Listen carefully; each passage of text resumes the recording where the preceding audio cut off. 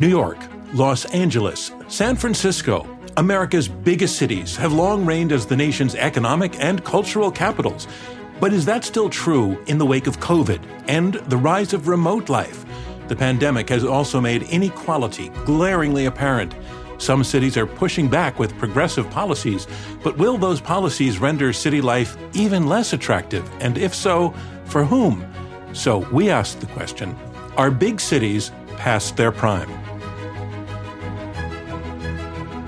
Hi, everybody, and welcome. And yes, that is a question that has been taking shape really now for many years now, as cities have been undergoing population and demographic shifts, and technology has been changing the way we live everywhere. But with the pandemic, all of this happening at hyperspeed, these changes and shifts. We have Zoom towns popping up around the country. We have people using services like Amazon to get the things they want and need without ever having to go outside their front door. We have streaming services like Netflix and Hulu changing not only where people are going for their entertainment, but when they're going for their entertainment. And we have even dating apps making it possible for people to find love and each other, not by going downtown, but by going online and maybe even going across continents. So does all of this mean that the best days of big cities are behind them? Or does history tell us that cities have always gone through their ups and downs, and when a city is down a little, there's always a chance that it's going to make a comeback? Well, these are the questions that we are here to debate right now. I'm John Donvan. This is Intelligence Squared. Okay, everybody, delighted that you are here with us today, because not only do we think you're going to enjoy and learn from this debate, but we also want you to participate in the debate. And we're going to ask you to do that by asking you to vote. In fact, 2 times, once before you've heard all of the arguments, and again after you've heard what all of the debaters have to say on the resolution, to tell us whether you are for, against, or undecided on the language, big cities are past their prime. And we will name as the winner of the debate the team whose numbers change the most in percentage point terms between the first and the second vote. So the way that we would like you to vote is to go to iq2us.org. That's iq2us.org. You will find there a multiple choice field with the choices telling us whether you are for, against, or undecided on our resolution, which is big cities are past their prime. So go ahead, please register your first vote. I also want to point out that we are keeping this vote open for 7 days as we release this whole program to the world and letting a wider audience do the same thing you're doing. Listen, judge, and vote. So that done, I think it's time to see who it is we have debating. Arguing for the motion, big cities are past their prime, Jennifer Hernandez, an attorney and environmental advocate who has received numerous civil rights awards concerning land use and zoning laws. She's written 3 books and more than 50 articles on the topic. Her partner, Joel Kotkin, America's, quote, Uber geographer and executive director of the Urban Reform Institute and author of several books, including The Coming of Neo-Feudalism. Opposing them, Margaret O'Mara, a historian and professor at the University of Washington who writes and teaches about the history of technology and American politics. She is author of Cities of Knowledge and most recently, The Code, Silicon Valley and the Remaking of America. Her partner, Edward Glaeser, an economist and professor at Harvard and also the author of several books including Triumph of the City and Survival of the City, The Future of Urban Life in an Age of Isolation. And now here we are, joined by our 4 debaters. I want to say Edward and Joel and Margaret and Jennifer, thanks so much for joining us for Intelligence Squared. Great to be here. Great to be here. So let's get right to it. We're going to go in 3 rounds, and the first round is opening statements by each debater in turn. Our first speaker will be Joel Kotkin. You'll be arguing in support of the motion that big cities are past their prime. Joel, it's your turn. Go for it. I think cities have been past their prime in many ways compared to where they were 40, 50 years ago for quite a long time. But I want to just define what I'm talking about, a city. I'm really talking about the core city. The metro region is a completely different thing and is much more important. And so what we're really seeing is that regions are becoming more important than cities as we have historically defined them. And these regions are predominantly suburban. This has been accelerated by online. It allows people more options. Let's say if you live in Riverside, California, and your job is in Irvine, California, it's kind of the death march to do that every morning. Besides the fact that it's bad for the environment, but and mental health. But the reality is, over time, we may be able to go once a week. We might be able to go once a month. We might be able to go twice a month. So I think that you are going to see this dispersion continue. I think H.G. Wells had it right about 130 years ago when he said it will become a place of concourse and rendezvous, and also a place of elegant extinction, because increasingly very few people will have children in cities, particularly middle-class people. So what we're really talking about here is not that cities are going to die, but that their function will be different. It's not that cities are going to die or even core cities are going to die. It's just that the world is changing, and in that changed world, suburbs and exurbs will be relatively more important. Thank you, Joel, very much for your opening statement. I want to go now to our next speaker, who will be arguing against the resolution that cities are past their prime. Here is Edward Glaeser. Edward, it's your turn. Thank you. So I think if we take a global perspective, the case that cities are past their prime is laughably false. Right. So in 2018, the UN projected that we would go from having 33 megacities to having 43 megacities over the next 12 years. These megacities are defined as having more than 10 million people in it. Today, more than 1 in 8 people live in these megacities. And we see places like Lagos, which has grown from 2.5 million in 1980 to over 15 million today. Bogota, which has increased from 3.5 million to 11 million. And Bangalore, which has grown from 2.8 million to 13 million. Right. Cities are powering the growth of the developing world. They are providing enormous income benefits, and they're even places where self-reported happiness is demonstrably higher. So I think if we're taking a global perspective, this isn't even arguable. If we want to restrict ourselves just to the US, I think the case is closer, but I still think it is very much false that cities are past their prime. And in part, it's because I feel like we've seen this before. When I was a kid growing up in New York City in the 1970s, the Daily News headlines screamed Ford to City, drop dead. And it felt as if not just President Ford, but all of history was telling New York to drop dead. Because of changes in technology, because of the rise of suburbs, because of the death of distance, which meant that former urban powerhouses like the garment industry lost hundreds of thousands of jobs in a short period of time. And so consequently, Alvin Toffler, a futurist, writing in 1980, wondered whether or not the information technology of his age, the fax machine and the personal computer, would make the urban knowledge industries that had come to be the mainstay of city life obsolete. It would all decamp to electronic cottages. And yet, New York, even the core New York, even Manhattan, has experienced an enormous renaissance since 1980. Taken as a whole, New York City's metro area real estate prices boomed 111% between 1978 and 1988. The city got safer, and it became more economically dynamic. And the reason for this, and this is, of course, not just about New York, it's about London, it's about Paris, it's about Chicago, it's about Los Angeles, is that what globalization and new technologies did is they radically increased the returns to being smart. They radically increased the returns to innovation. And we are a social species that gets smart by being around other smart people. And it was this advantage of the ability to learn from one another in cities, exactly what Joel was talking about when he was urging his kids to go to New York when they're young, that in fact the cities came back. Now, looking forward, we've been through a terrible 2 years for cities. There's no sign that the basic urban function is disappearing. And there's no sign that, in fact, the value of knowledge is disappearing. Cities have been through much worse. They have been bombed. They have suffered worse plagues than this one, and they have come back because they play to humanity's greatest asset, which is our ability to work together, to collaborate, and to create incredible new innovations. Thanks. Thanks very much, Ed Glaeser. And next up on screen, with an opening statement in support of the motion that big cities are past their prime, here is Jennifer Hernandez. Jennifer, the screen is yours.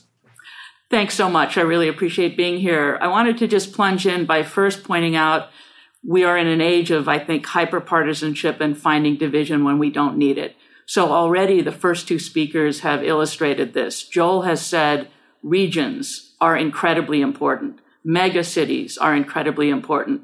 And Ed echoed that. That's a point of agreement. What's, I think, not a point of agreement is the concept of core cities. And especially in California, where I work as a lawyer trying to get housing approved, by the way, is core cities as a function of climate imperative, high density, transit dependent housing has turned out to be a completely nonsensical concept. What do I mean by that? When you have achieved a level of housing stability and a car, you start saving, because the next step is to try to buy something. When you buy out. You can't buy in a core city. And buying is a really big deal. I represent civil rights groups in housing disputes, and buying and depriving people of the right to buy is consigning generations to poverty. And we have already enough redlining history in this country to not use a high-density, transit-dependent, core city dogma to insist that we're simply not going to allow new generations to buy into regions, mega cities. I grew up in the exurbs of the Bay Area, and my dad was a steelworker, so were my grandfathers. That's what's affordable, only that's not even affordable because we've stopped that level of growth in California. But the world has changed. Technology has changed. I'm sure there were people defending horses and buggies, and certainly I know the people were defending telegraphs. The world has changed. We just completed a big study now in the SCAG region, all of Southern California except San Diego, finding out who's telecommuting, who wants to telecommute, and even for essential workers who have to be on the job, they have the opportunity to buy into shorter work weeks, 4 days instead of 5, travel less, and do some of their functions from home. They also can do functions like banking and telemed and teletraining and continuing workforce training much more easily, and they can be civic participants much more easily. So I'll stop by saying there's convergence on a megacity. There's absolute disagreement on core cities. Thank you so much, Jennifer.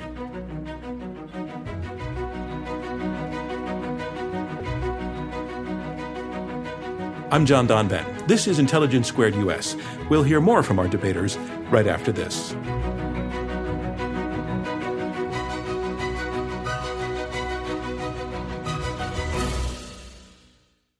Say goodbye to your credit card rewards. Greedy corporate mega stores, led by Walmart and Target, are pushing for a law in Congress to take away your hard-earned cash back and travel points to line their pockets. The Durbin-Marshall credit card bill would enact harmful credit card routing mandates that would end credit card rewards as we know it. If you love your credit card rewards, tell your lawmakers, hands off my rewards. Tell them to oppose the Durbin-Marshall credit card bill. Welcome back to Intelligence Squared US. I'm John Donvan. Let's get back to our debate. So reminding everybody that our motion is big cities are past their prime, and here to make her opening statement in support of the motion that cities are past their prime, here is Margaret O'Mara. Margaret, your turn. If we take the long view throughout millennia, throughout human history, large cities, density of human settlement has been critical, not only for protection from harm, but also in creating commerce, building wealth, communities of sociability, and critically, communities of innovation and creativity where new ideas come together and advance social progress and human understanding.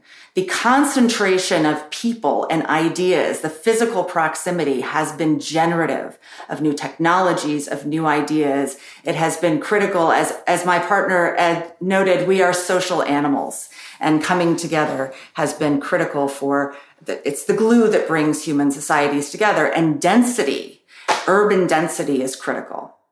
Cities are also extraordinarily resilient. Cities have endured war, have endured epidemics and pandemics repeatedly. There is a reason that cities have endured even in a digital age. And I point directly to the tech industry and the companies that are the biggest tech companies in the world at the moment.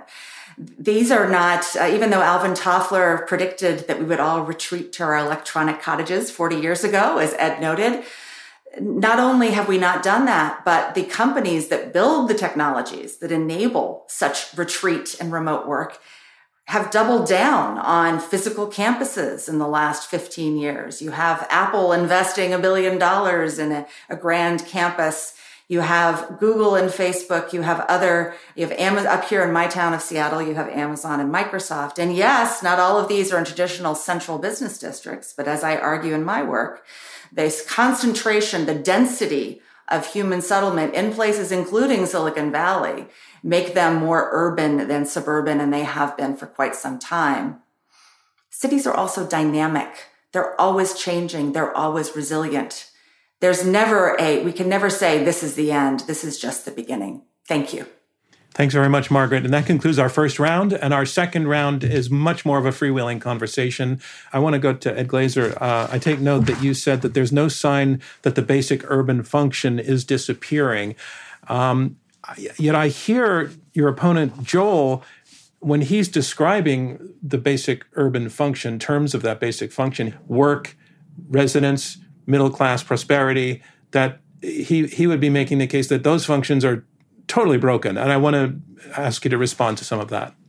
So the fact that cities are unaffordable for middle class people, which and too many of them are, is not a sign of urban failure. It's a sign that people actually want to live in cities. Cities are not delivering enough housing to meet the demand. But if the demand wasn't there, as it wasn't in the 1970s, that problem disappears immediately. So this is not a sign that cities are failing. I agree with Joel that we have a big problem in terms of urban schools. I think that's exactly right. But, crime got a lot better over the last 30 years. We really did make progress on that, at least until the last 2 or 3. And it is at least is both a dire need and a great hope that, in fact, cities can improve their education. We do have a track record of cities getting better. Cities fixed places of enormous filth in the early 19th century and turned them into hygienic, sanitary places. We can also do that with the children of the disadvantaged who grow up in cities. All right, let me let Joel jump in on that. Go ahead, Joel. For the type of units that families are not going to go into, their studio apartments, small 1-bedroom, to go and think you're going to get a 3-bedroom apartment in New York is probably not going to happen. Now, part of the thing that is also happening is urbanity is shifting. I mean, Margaret was talking about Apple. Now, that's in Sunnyvale. I ask you, go to Sunnyvale and you tell me that has anything to do with a city. I mean, as we traditionally understood it. Now, if you want to start saying that, as Frank Lloyd Wright said, the city is wherever the citizen goes, I think that's right. But the vast form of Silicon Valley, most of the growth in Austin, all taking place mostly in suburban areas. In terms of patents, according to Rich Florida's research, actually most patents are in fairly low areas in terms of density. So, I mean, I think that there are functions where cities are uniquely strong, but I think a lot of their employees, a lot of their people, I think people have gotten used to having options. And I think that one of the big issues for cities, and this is maybe an area where Ed and I would agree, is cities have got to compete for people. There's now more options of where you can go in terms of which cities and what part of cities. And if I was to advise mayors, you got to deal with education, you got to deal with crime, and you got to deal with having a middle class economy. I don't see anyone in Los Angeles pushing hard to get Elon Musk to build Teslas in South LA. The kind of economy that we're evolving in our urban centers is one that's very bifurcated, and I don't think it's sustainable socially. Joel and Jennifer, I don't get the sense that you necessarily are saying big cities are past their prime, and that's too bad. I'm not hearing you say, I'm getting more of the sense big cities are past their prime and let's move on. And Jennifer, almost from you, I've almost got a sense of big cities are past their prime and good riddance. Am I reading you correctly on that? The core city as a middle class construct, I believe, is not only past its prime, but good riddance. The kind of jobs that are being discussed for lower or middle income workers even are service jobs for the wealthy and the professional class. Those are not jobs that traditionally have paid enough, nor will they pay enough, even at $15 and $19 an hour numbers, to afford housing in those locations. It simply doesn't work, and it's not going to start working. On the other hand, mega regions, which are anything but past their prime, they're thriving, and they're thriving globally. But to actually support a mega region construct, you have to make the mega region work. You have to recognize that transportation solutions have to work within and between suburbs, not just that there's some hub of a spoke. And to actually make housing work and school districts work and civic participation works, we actually have to stop planning for downtown San Francisco. We have to start planning for the region and planning for a middle class success route in the region. And that the Bay Area has broken as well. So it sounds as though what we're debating about is maybe what has been called downtown. In most communities, there's the notion that there's a dense urban area that you're going to go to. If you have enough wherewithal, you're going to live there. If you're able to live and work there, you would like to do that. And you're going to dine there. You're going to go to movies there. You're going to raise your kids there. That downtown is, I think, is the kind of thing that we're talking about is threatened now. And I want to go to Margaret. When you hear Jennifer essentially saying, yeah, good riddance to that model, what's your response to that? Well, our response is that everything we're talking about here in terms of housing and infrastructure and even the downtown itself is the product of public policy creating market incentives, and those change over time. Why do we have central business districts? That's a result in part of the rise of new types of industries, white-collar service industries in the 19th century, new technologies of building that allowed for skyscrapers, but also zoning laws starting in the early 20th century that separated commercial activity from industrial activity from residential activity. And you and Margaret have been talking about how the value of cities is the proximity of human beings being able to see each other face to face, talk to one another, go upstairs, go downstairs, run into each other in the neighborhood, see each other in the grocery store, or in that nearby workplace. That's where human interaction happens. That's where innovation happens. And you've heard from them a series of reasons they don't think that that's necessarily, number one, working, but also not really necessary. That the implication being that technology, and we've seen this the case made more successfully in the past year or two because of the pandemic, that technology is replacing that human need to be each other, to be our best selves, and to be our most productive societies. I would really be curious to hear what your response to that is. This affordability discussion reminds me a lot of Yogi Berra's line that Toots Shor is so crowded that nobody goes there anymore. Right? That in fact, big cities or downtowns or whatever you want to say are just so desirable that they're clearly past their prime, because that's what those high prices mean. And whatever the sort of argument about, that these faux downtowns that are created on the BART stop a long way away from San Francisco that they're not going to sell, that is just completely irrelevant for the dynamism and continuing desire of people to actually be in real cities where they're next to each other. Returning to the key issue of face-to-face contact and work, we have a fair amount of pre-COVID evidence on just how strong the connection is between high levels of employment density and productivity. So certainly, if you look within greater New York, the correlation between employment density and productivity is enormously strong. If you look across metropolitan areas, the correlation between employment density and GDP per capita is enormously strong. Now, what do we know about this Zoom thing? What we know is that for many activities, it was absolutely dismal. For example, for schooling, right? The world of, we have a number of studies of remote work at this point in time, and it's somewhere between disastrous and catastrophic in terms of kids, in terms of younger people learning over Zoom. There are simple tasks that can be done remotely, relationships that can be done remotely that work. But the ability to form new relationships is much more hampered. And I'm just going to read to you from the abstract from the journal Nature by Sonia Jaffe and her co-authors. And this is a study of tens of thousands of Microsoft workers. Our results show that firm-wide remote work caused the collaboration network of workers to become more static and siloed with fewer bridges between disparate parts. Furthermore, there was a decrease in synchronous communication and an increase in asynchronous communication. Together, these effects may make it harder for employees to acquire and share information across the network. So this switch to remote work was not some costless thing. It was a real change that had real effects on the way that relationships work.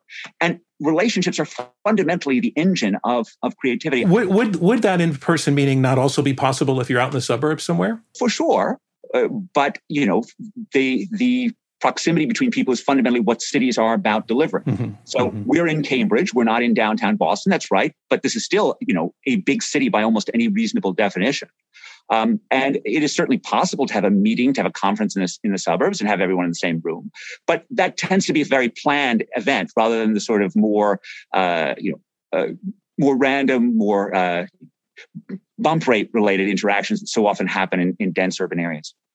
I'm also curious to ask all of you about a political question. Many of the cities we're talking about, by no means all of them, and of course there's a whole gradation of what do we mean by cities, which keeps coming up here. But if we talk about Boston, if we talk about New York, we talk about Los Angeles, we talk about Seattle, we're this is the Bay Area, we're talking about communities that have elected regularly quite progressive leadership. And we're already seeing this notion of a great separation taking place among the population, progressives moving to cities and conservatives moving out of cities. It may be overstated, but you know what I'm talking about. And I'm just curious to go to you, Joel, to what extent does the political dimension to this, if at all, play into your argument that cities are past their prime? Well, first of all, and I think this is probably an area where Ed and I would probably agree, one of the great disasters for the cities has been the adoption of, what we might want to call progressive, although I wouldn't call it historic progressivism. It's the new progressivism. In other words, when you elect DAs who, choose not to enforce the law, or, obviously you have the defund the police thing. You have, you have people like AOC blocking Amazon going to Queens, which, would have been, I think Ed would agree, a pretty big stimulus to that area. So, I mean, the reality is when cities did make their comeback that Ed talks about, which is, I think, legitimate, you think of who was there. You had Bob Lanier in Houston, you had Giuliani, and then you had Bloomberg, and then you had reform mayors in some of the other cities. We don't have that now. So the question is going to be, will cities somehow find a way of centering themselves, getting control of things? And then I think their chances will be much better. I don't think they'll ever go back to what they were in the past, just because history's moved on and, the world is much bigger. But I do think that cities can rescue themselves and do much better if they can change their political stance. All right, Margaret, I didn't expect to get to a question like this, but based on what Joel's saying, is there an argument that cities are more prime or more in their prime if they don't have progressive leadership? I mean, you can take that question however you want.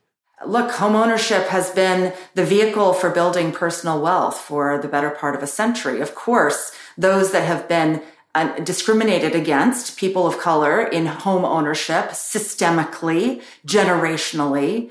Of course, the access to home ownership is a critical vehicle of wealth creation. But what if there were other ways to build economic opportunity?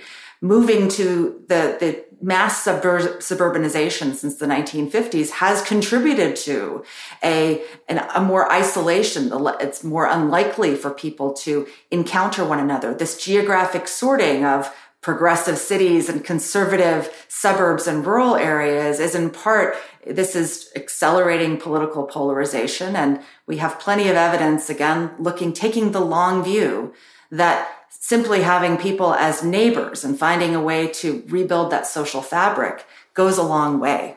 So, I'm hearing the side that's arguing that cities are not past their prime, talking about acknowledging that cities have had a rough couple of years, but that a comeback is possible, and that abandoning the goal of trying to help them come back is not the way to go, whereas your opponents, I think, are saying, let's let it go. Times change, things change, the world has moved on.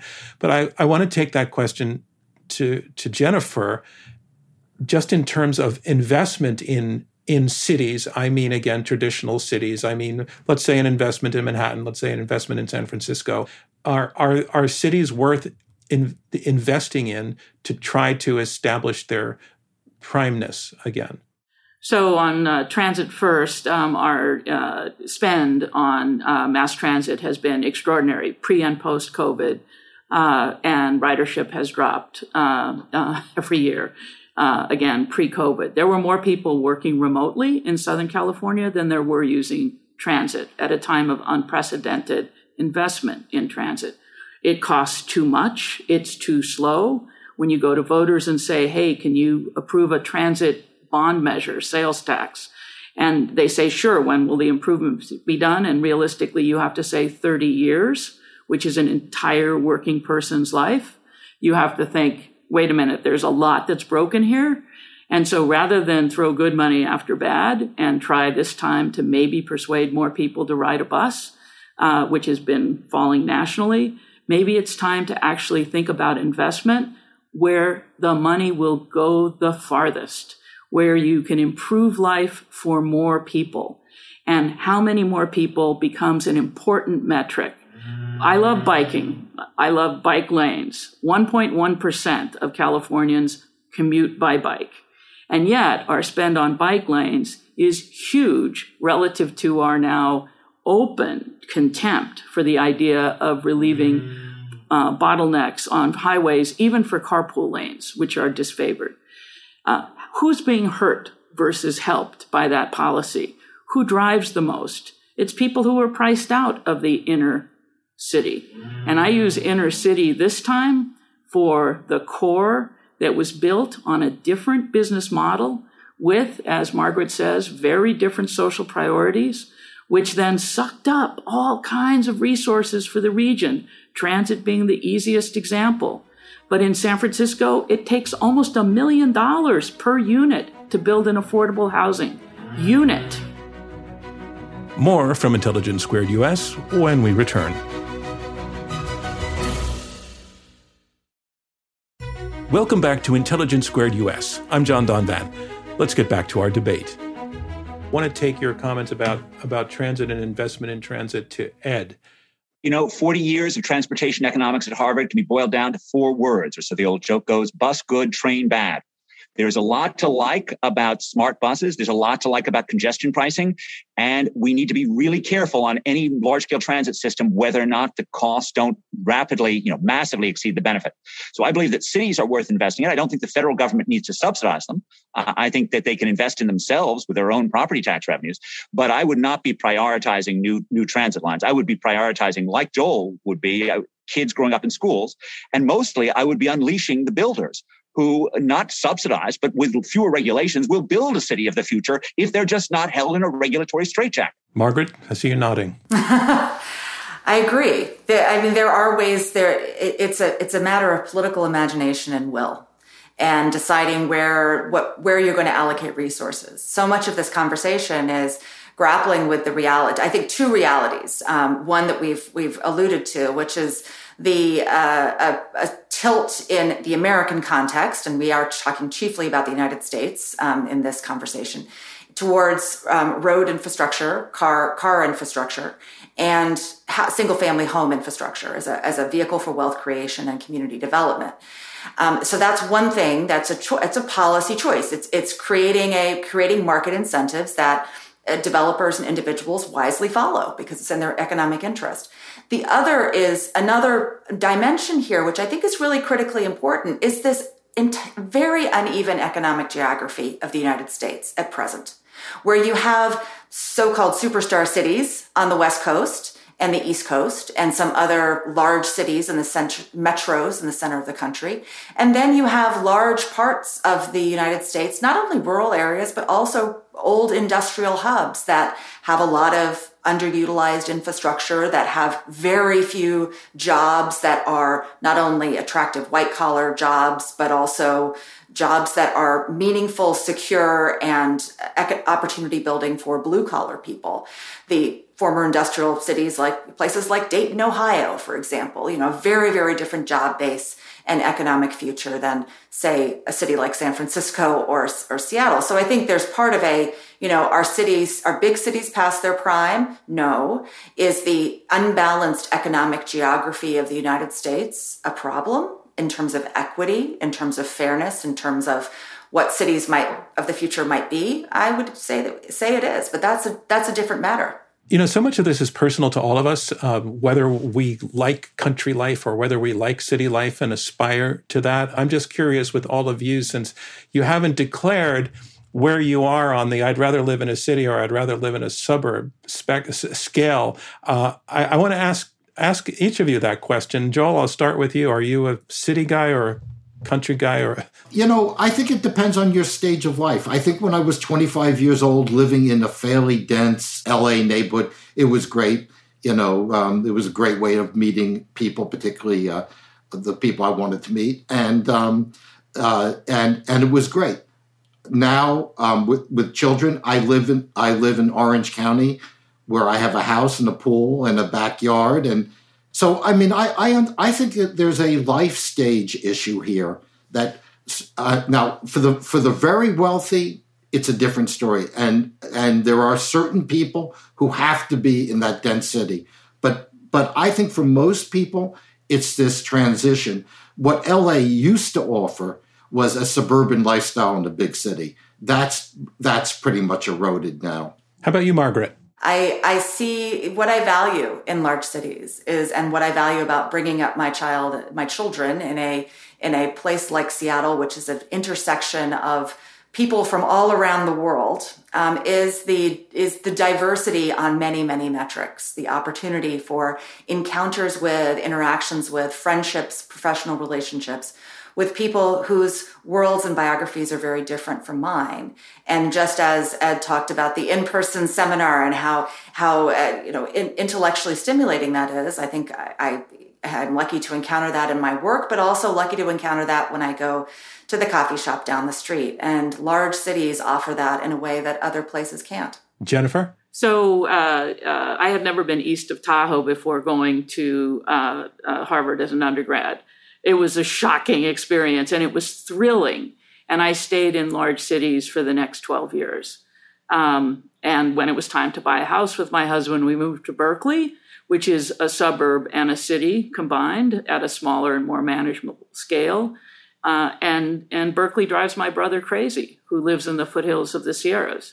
I think it is very frankly disrespectful to a whole lot of Americans to say cities are the future. I think cities are, of course, the future. So are university campuses, but they evolve. And I think it is disrespectful and fundamentally quite racially discriminatory to say, we want you all to want to live in a place you can't afford. Period. The end. They are simply unaffordable. And so, I'd like to live in like a mansion too. But that's not a debate that we should be having. What would be your hope for San Francisco 15 years from now, and what's your fear? So I was born in San Francisco, and so was my son. I wanted to work there from the time I was a little girl on the outskirts of the Bay Area. And I did work there, and I was within, 4 blocks of one location in downtown for more than 30 years of my legal career. I have huge affection for San Francisco.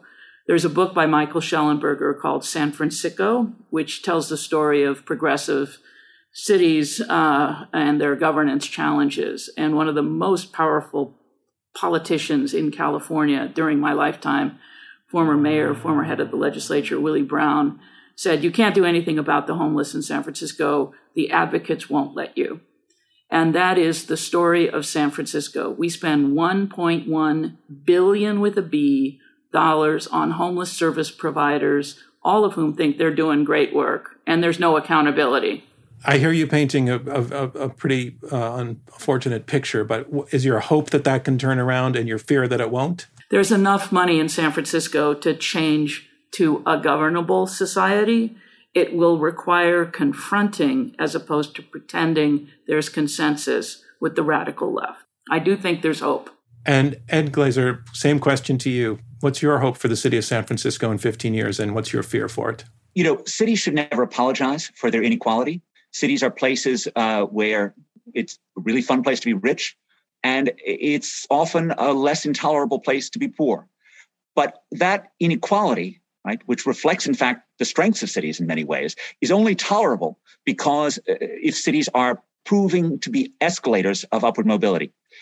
Too often, American cities have failed to do that, and that includes San Francisco. And there's no question, my hope for San Francisco is that it does better for both the children of the disadvantaged, and that means, as Joel has said, fixing the schools, and it does better as an engine of upward mobility, not just for the people living in San Francisco, but for people who commute in, not from Stockton, but from places that are reasonably close. So that's your optimistic scenario. What's your pessimistic scenario for the city? They keep on doing the same stuff. The schools are crappy, and they don't build any more housing, not just in the city, but outside the city as well. Okay, thank you all for letting me conduct that brief poll. That's going to wrap up our second round, and I want to move on to our third round, which will be closing statements by each of you in turn. They will be brief, 2 minutes each, and making his closing statement in support of the resolution that big cities are past their prime. Here again is Joel Kotkin. Joel, your turn. Go. Okay. I just want to make this point that there's been a huge tradition in this country to look at suburbs as places filled with angry, white, alienated people. Well, I can tell you 96% of the growth in suburbia in the last decade was among minorities.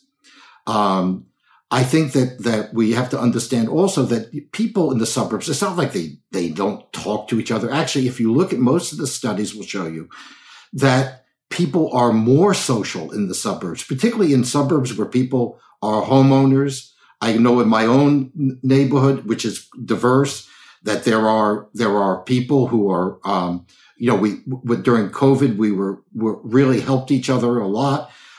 There's strong civic association in suburbs, and they're not the boring places that they once were. It's become more interesting.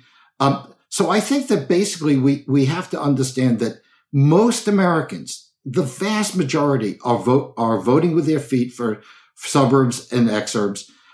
That doesn't mean we don't pay attention to cities, but we have to start thinking more about them. And I think academia in particular has been really, really slow to address these issues.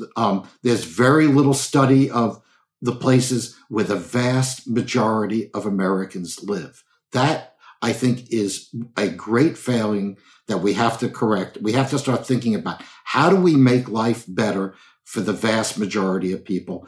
I think that's the challenge that our society faces, and it's a challenge that cities also need to face. Thanks very much, Joel Kotkin. Our next speaker making a closing statement is Ed Glaeser. Ed, you're up. So the topic that we're debating is not whether or not suburbs are important and often good places and places that need study. The debate is not that, certain downtowns are somewhat dysfunctional, especially when the police leave them. The topic is whether or not big cities are past their prime. When I look around me in both the cities of the US and even more so in the cities of the developing world, I think that is very far from the case. And I want you to just go with me for a second to the Dharavi slum of Mumbai. I remember walking around there about 13 or 14 years ago. And every place you walk, you would see, new forms of human ingenuity. You would see, guys who are sewing ladies' undergarments, and you feel like you're in the Lower East Side of Manhattan in 1905. And you see guys who are recycling boxes, and that means chopping them up and turning them out inside out so you couldn't see the old labels. How did they learn there was like money in that? The city must have told them somehow. Then you go down and you see a ceramics district where there are these people making pots, and they're so proud of them. They won't even take any money from you for them. These are people who came from places of enormous poverty, right? And there is no future in rural destitution. Places like Dharavi are places of possibility. They're places where there's a chance where we can change, where we're not just centered in subsistence agriculture that gets torn apart when the environmental factors get worse. They're places that are connected to the outside world. They're places where their children can actually have a chance. The fact of the matter is, regardless of what is happening in Orange County, the important things that are happening in cities are happening in the developing world, where billions and billions of people are finding a better future for themselves in big cities, right? And for that reason, right? Even though cities have been working miracles since Socrates and Plato bickered on an Athenian street corner, I believe very much that the age of urban miracles is not over. And big cities are absolutely not past their prime. Thank you very much, Ed Glaeser, again, making the argument against the motion that big cities are past their prime. Our next debater will be speaking in support of the motion for her closing statement. Again, for the motion that big cities are past their prime, here is Jennifer Hernandez. Jennifer, you're up. Thanks very much. So I'm going to come back to where we started, or at least where I started, which is we're talking about big cities as the core city, not the mega region. I have agreed here and elsewhere that the mega region is the economic engine of the future. It is possible and, in fact, probable that the vast majority of people living in a mega region will be living at a suburban scale. It is also the case that even in big cities, there's a village around your very own neighborhood and around your very own workplace. People do like walkable opportunities to interact with other human beings, and that occurs regardless of how many people are on a sidewalk at any given moment of the day. We will continue to be humans that can actually improve our lives if we recognize and respect the choice of people to own a home, to live in a place that they feel safe, and to respect the fact that those now seeking that kind of housing opportunity in the U.S. are minority members of our world. And we need to knit ourselves together. Increasing diversity in suburbs has been a reality for now a long time, except for the suburbs that stop growth. That's the immoral conclusion of the parts of mega regions that have priced themselves out of middle-class home ownership. And that is to be attacked and criticized and condemned. Thank you so much, Jennifer. And Margaret O'Mara, you get the last word. Your closing statement will be against the motion that big cities are past their prime. Here you go. So in 1832, New York City had a devastating cholera epidemic. So did many of the big cities of North America and around the world during that time. Over 3,500 New Yorkers died, and the proportion in today's 8 million population of New York City would be as if 100,000 people perished. Those who died were disproportionately poor. A lot of immigrants, a lot of people who were not considered by New York's elites to be very worth saving. And yet, even though some of those elites in the cities devastated by epidemic did build country houses, became early suburbanites, at least living part of the year away from disease, there was a doubling down on creating infrastructure, public health infrastructure, physical infrastructure that would prevent these sort of devastating diseases from uprooting city life, because there was a recognition that cities were essential. They served essential functions, and I'm talking about core cities as hubs of commerce, as hubs of social life and cultural life. Let me tell you another story about my city, Seattle, which in 1971 had been so devastated by job cuts at its major employer, Boeing, which had sheared off over 60,000 jobs in the region, and countless others closed as a result. There are two real estate agents put up a billboard on one of the main arterials saying, "Will the last person leaving Seattle turn out the lights?" That's a kind of funny billboard to think about 50 years on, when Seattle is a tech hub, a boom town, in fact, choking on its own success. And so I think it's not that cities are past their prime. It's not that big cities in the United States don't have their problems. They certainly do. But those problems stem from the missing ingredient that was present in cities when they were at the peak of their vitality, which is a civic realm, a place where people of all incomes and all kinds could come together. Rebuilding that is critical. And leaders who invest in that, who become public servants investing in that rebuilding, will be critical. Thank you so much. Thank you, Margaret. And your closing closes the debate. That was the end of round 3. And now to all of you who are watching, it is time for you to take part again in this debate by voting for the second time. I want to remind you, we asked you to vote before. The second vote is going to happen now, and we tallied these and we determine as the winner of the debate the team whose numbers have changed the most between the first and the second vote in percentage point terms. I'm going to ask you again to go to iq2us.org and register with us whether you are for, against, or undecided on this resolution. And as I mentioned earlier, we're going to be keeping this vote open for another 7 days so that people out there in the world, people who live in cities and people who don't live in cities, can also tell us where they stand on this resolution. And after 7 days, we will announce the winner on our website, iq2us.org. So with the competition over, and while I still have all four of you here, I just want to thank you so much for the way you did this, the homework that you did, the insight that you brought, the civility that you showed one another. I think that civility is somewhat based on the fact that in a lot of fundamental ways you agree, but you also disagreed in fundamental ways. And you presented your arguments with respect for one another and respect for the process. And you were clearly listening to each other. And that's a sort of rare thing these days. So to Ed and Margaret and Joel and Jennifer, thank you so much for taking part in this Intelligence Squared debate. Thank you. Thank you. I want to thank you, our audience, for tuning into this episode of Intelligence Squared.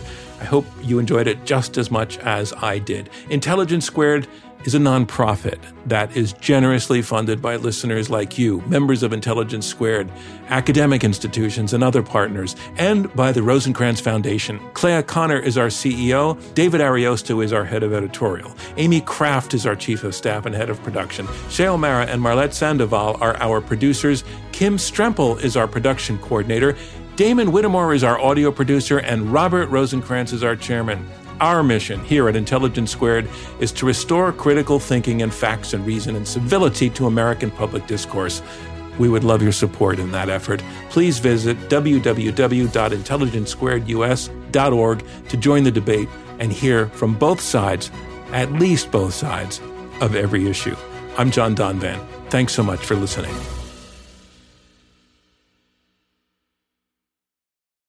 This is the story of the one. As head of maintenance at a concert hall, he knows the show must always go on. That's why he works behind the scenes, ensuring every light is working, the HVAC is humming, and his facility shines. With Grainger's supplies and solutions for every challenge he faces, plus 24/7 customer support, his venue never misses a beat. Call quickgrainger.com or just stop by.